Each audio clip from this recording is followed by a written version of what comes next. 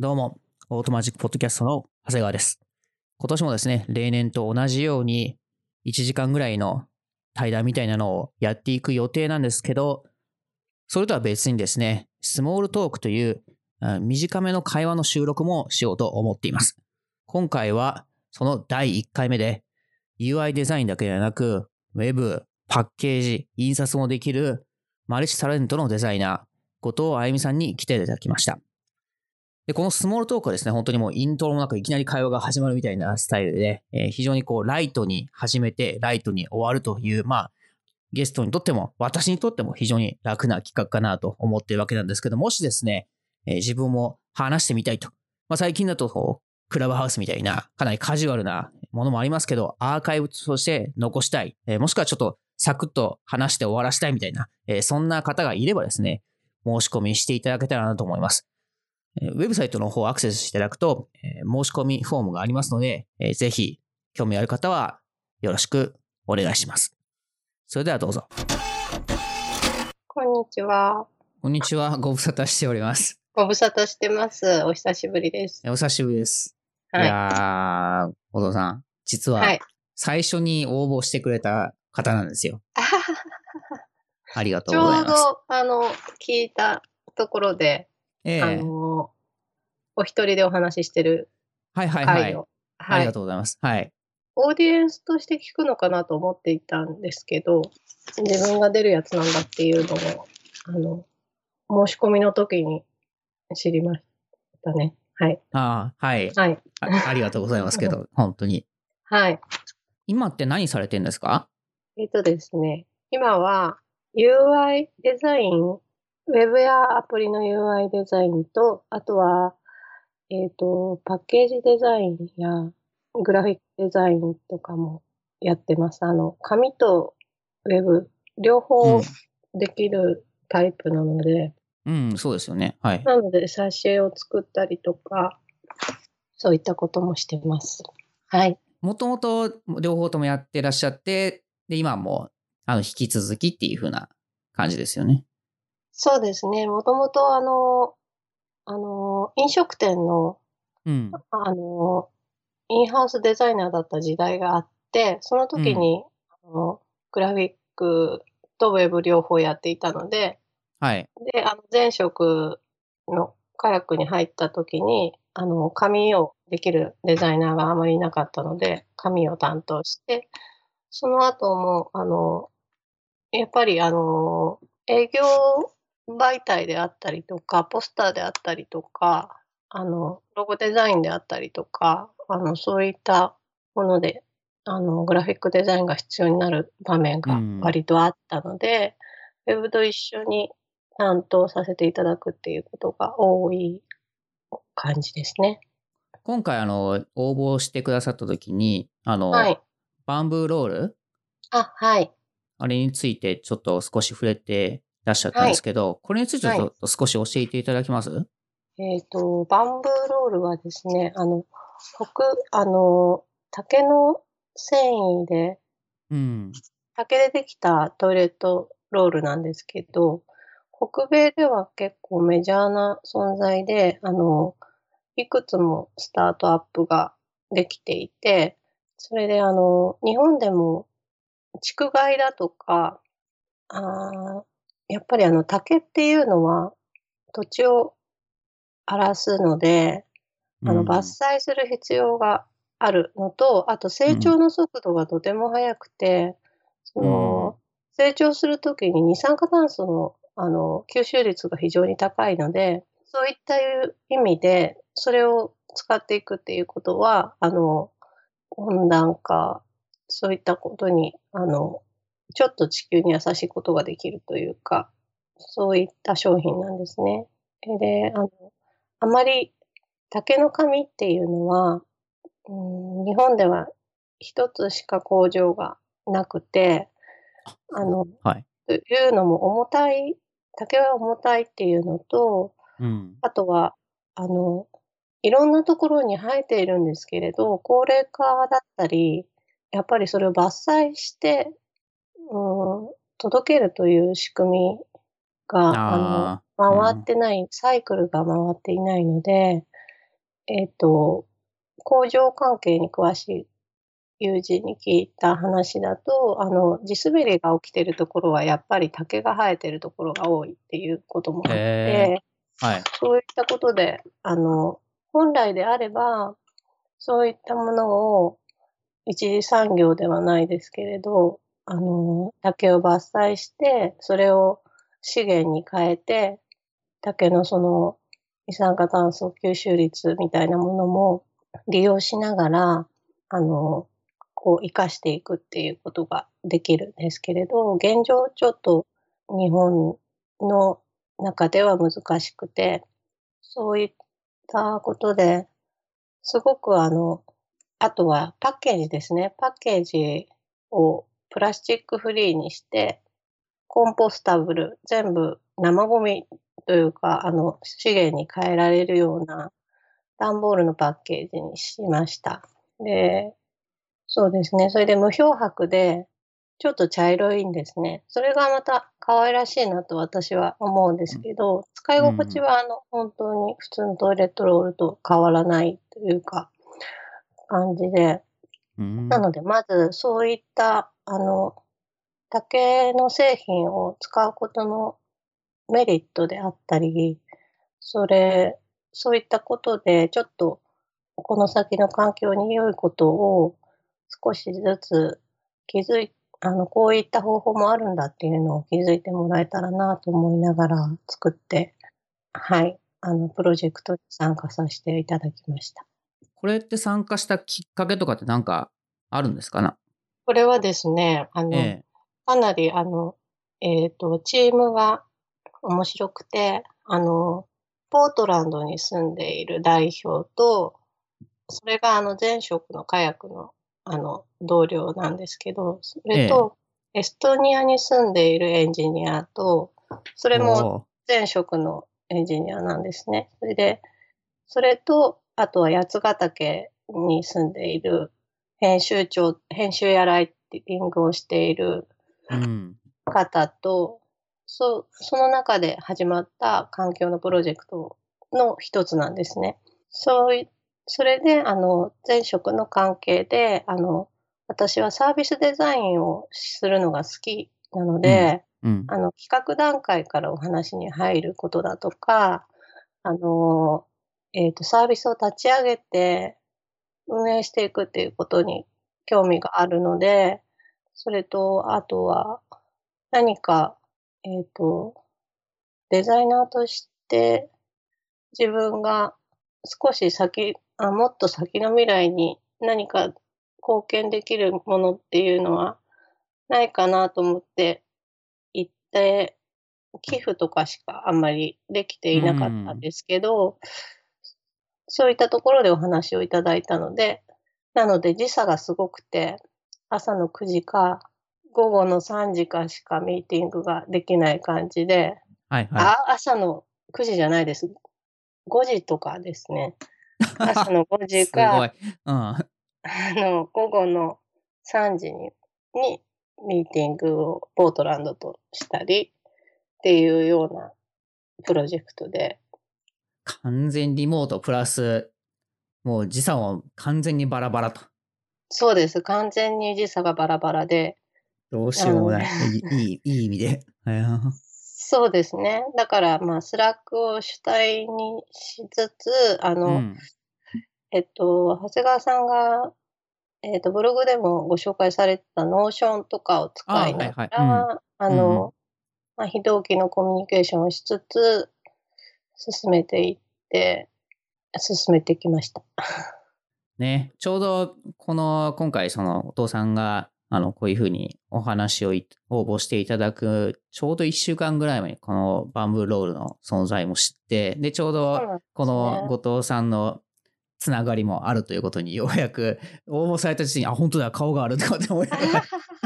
気づいて、それでちょっとそうです。早速、僕もですね、購入はい。してみたわけなんですけあ、ど、あの、ほんとにありがとうございます。こういうのってすごく難しいと思うんですよね。もはい。ちろん多くの人たちが環境のことも気にはしてると思うんですね。自分のなんだろうな、日々の生活で感じてるか感じてないかはまあさておき、ただまあ聞くし、実際異常気象じゃないですか、ある種。なんか毎年毎年なんかいろんな今までなかったことが起こってるみたいな状況なので、そういった意味ではすごくみんな気にされているとは思うんですけど、それでも楽な方に行っちゃうじゃないですか。なんだかんだ言って。それが別にお金の問題ももしかするとあるかもしれませんし、簡単にできる、できないとか、気楽にできるとかっていうところもそうでしょうし。命に関わってきてないっていうところが、そうね。この氷河が溶けてなくなったら飲み水がなくなるとか、そういうレベルの危機感ではないじゃないですか。葉が擦れただけで山火事が起きるとか、そういった環境ではないから、だから少しあまり説教臭くならないようにというか、ただサブスクリプションで、そうですよね。日々この消耗品が、やっぱりかさばる日用品なので、届いてくるっていうことは便利だし、あとはまあ、その一部がちょっと良いことをしているというような、少しでも目を向けてる方だったら、興味を持ってくださるかなと思って、利便性と、その、環境への参加ですね。今言ってるキーワードで、そうなのよねとかと思ったのが、説教臭くならないようにするにはどうしたらいいのかっていうのがすごく、本当にそうなんですよね。悩ましい。特にその NPO とかもそうですし、こういった活動もそうですけど、やはりある種の正義と言ったらいいんでしょうかね。一つ正しいことを正しくやっているっていう風な活動の中でやって、どうしても思いが強くなってしまうじゃないですか。そうなんです。かなりみんな論文とかも読み込んでいたりとかして、そうするとだんだん、意識が高くなりすぎて、ちょっと怒りみたいな部分も出てきてしまうんですよね。なるほどね。わかる。そうよね。そういった部分を、やっぱり、私は、日本に住んでいて、そこまで寄与したいとは思ってるけれど、そんなに熱心にできる方ではないから、そういった面では、フラットな視点は提供できたと思うんですけれど、だから、インスタグラムとかで使用してるシーンがあって、それがすごく可愛かったりとか、そういう写真と一緒に、今、モデルの方とかも割と環境意識の高い方もいらっしゃいますし、ちょっとおしゃれの方からもアプローチするのも良いのかなと思ったり、あとは、ESG 投資みたいな話をその中で聞いていて、投資家の方が最近は重要視するところに、環境、社会、ガバナンスっていうところが、どうかっていう、視点を重視してきているっていうのを聞いて、そういった意味で、責任がやっぱり、スタートアップにしても、社会に対しての責任であったりっていうことも求められてきている時代の流れで、そういう時代の流れで日本もしょうがなく、この削減の目標を作ったりとかしているのかなとか思ったりもするんですけれども、ですので、これからスタートアップを目指していく方とかにもアプローチできるのかなとか、そういったことを考えたりしながら、みんなで作っていました。これって僕はある種、10年ぐらい前からあったそのシリコンバレー発のイケてる IT スタートアップからまた一皮を向けた次のステージのショーケースかなとこうって僕は見てるんですよね。そうだとすごく素敵ですね。で、その視点の一つとしてはさっきおっしゃってたようなESG 投資みたいな環境と社会とガバナンスっていうここら辺をきちんと意識していないとダメよと。で、いうのはすごく重要かなと思いますし、そこにことをデザイナーがどう関わるのかっていうところのヒントにもなるのかなと思うんですね。こういうふうな活動っていうのは。どうしてもこう、なんだろうな、巨額の投資を得て、株式公開して、大儲けするみたいな、もしくは売却するみたいなね。だからそこに、はい。ある種その純粋にそこにコミットするデザイナーの姿っていうのも当然あるとは思うんですけど、そこはもう多くあるデザイナーの姿の一側面であり、それが次、じゃあどんな道があるのっていう中で、こういうふうな環境にも何かしらの影響がある。特にね、トイレットペーパーなんて、やっぱり使っちゃうので、当たり前ですけど、はい。水と同じで使っちゃうので、だかはい。らそういった意味では、そういった、あんまり気にしなくても、結果的には良くなるみたいな活動っていうのはすごく重要かなと思うし、僕はなんか今日の話とか、あとはそのデザインのアプローチとかを見てて思うのが、はい。さっきね、言ってたようなその説教みたいな話になそうらないようになんです。したらどうしたらいいのかっていうところはい。を、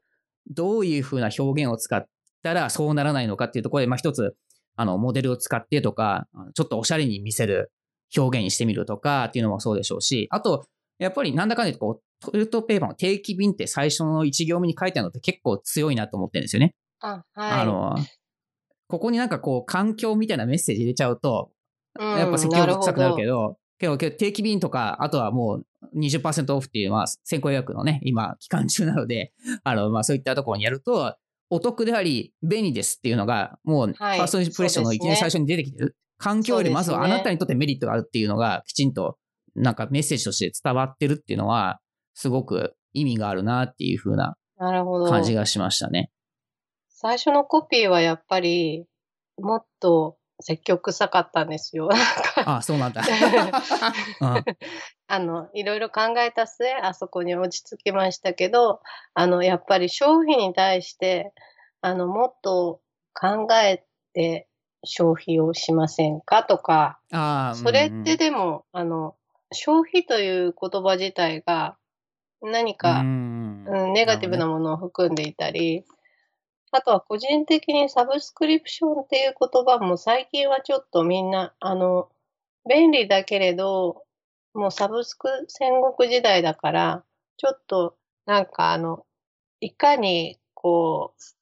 う、入退会をして、うまく固定費を自分でコントロールしていくかみたいなところで、ちょっと敏感になり始めているなという印象があって、なので定期便っていうコピーは、いいなと思いました。はい。ちなみにですけど、聞いてる皆さん、定期便だけじゃないですかね、ちなみに。お試しもありますので、あ、もしちょっそうです。とトイレットペーパーね、体の相性とかもね、あると思いますはい、ので、そうですね。うん。気になる方は、とりあえずお試しだけを購入して、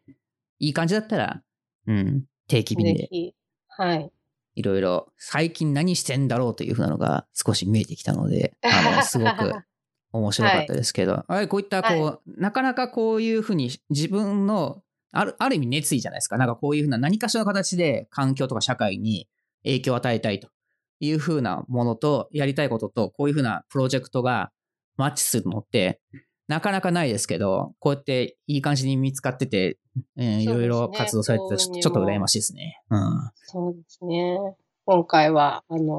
猫も入ってますし。ああ、重要ですね。もうちゃんと知ってますよ。うん、ありますね。撮影させていただいたお宅に猫ちゃんがいらっしゃって、なるほど。はい。私のスーツケースに入ってくれたりとか、段ボールに入ってくれたりして、もうすごく、とても歓迎して歓迎されてるつもりで、その写真も活かしたりしつつできました。気になった方はぜひですね、バンブーロール .jp の方、チェックしていただきたいし、なんかこう、後藤さんってどっからなんか情報発信とかってされてるんですか、ところで。いや、私は情報発信はしていないんですよね。まあいいですよ。まあこのプロダクトを通して発信してるので、全然いいですけど、やはりそうです。今後このバンブーロールのツイッターアカウントとかってできるんですか？バンブロールのツイッターアカウントはできるかと思います。Facebook と Instagram は今すでにあっあ、て、なるほど。わかりはい。ました。じゃあ、とりあえずそちらの方をフォローしていただければいいって感じですね。はい。はい。はい。そんな感じですね。いや、最初のゲストとしては最高に良かったかなと思いまあ、すけど。本当ですか。いや、本当に、とてもありがとうございます。特に僕の中でも2021年、特にこの最近のような動きとかを見てても、いかに社会に影響するのか。もちろん僕がよく話す話はどちらかというとビジネスにどう影響を及ぼすかみたいな論調の方が多いですけど、やはりそこの先に何があるのかってやはり社会性だったりもしますし、いかにそうですね。なんだろうな、完全な純粋なすごく行き過ぎた資本主義社会だとやはりお金とか成果とかになってしまうので、そこに関してどうノーと言いつつ皆が幸せになれるのかみたいなところを考えるのそうですもね、ね。デザイナーの役割だと思うので、はい。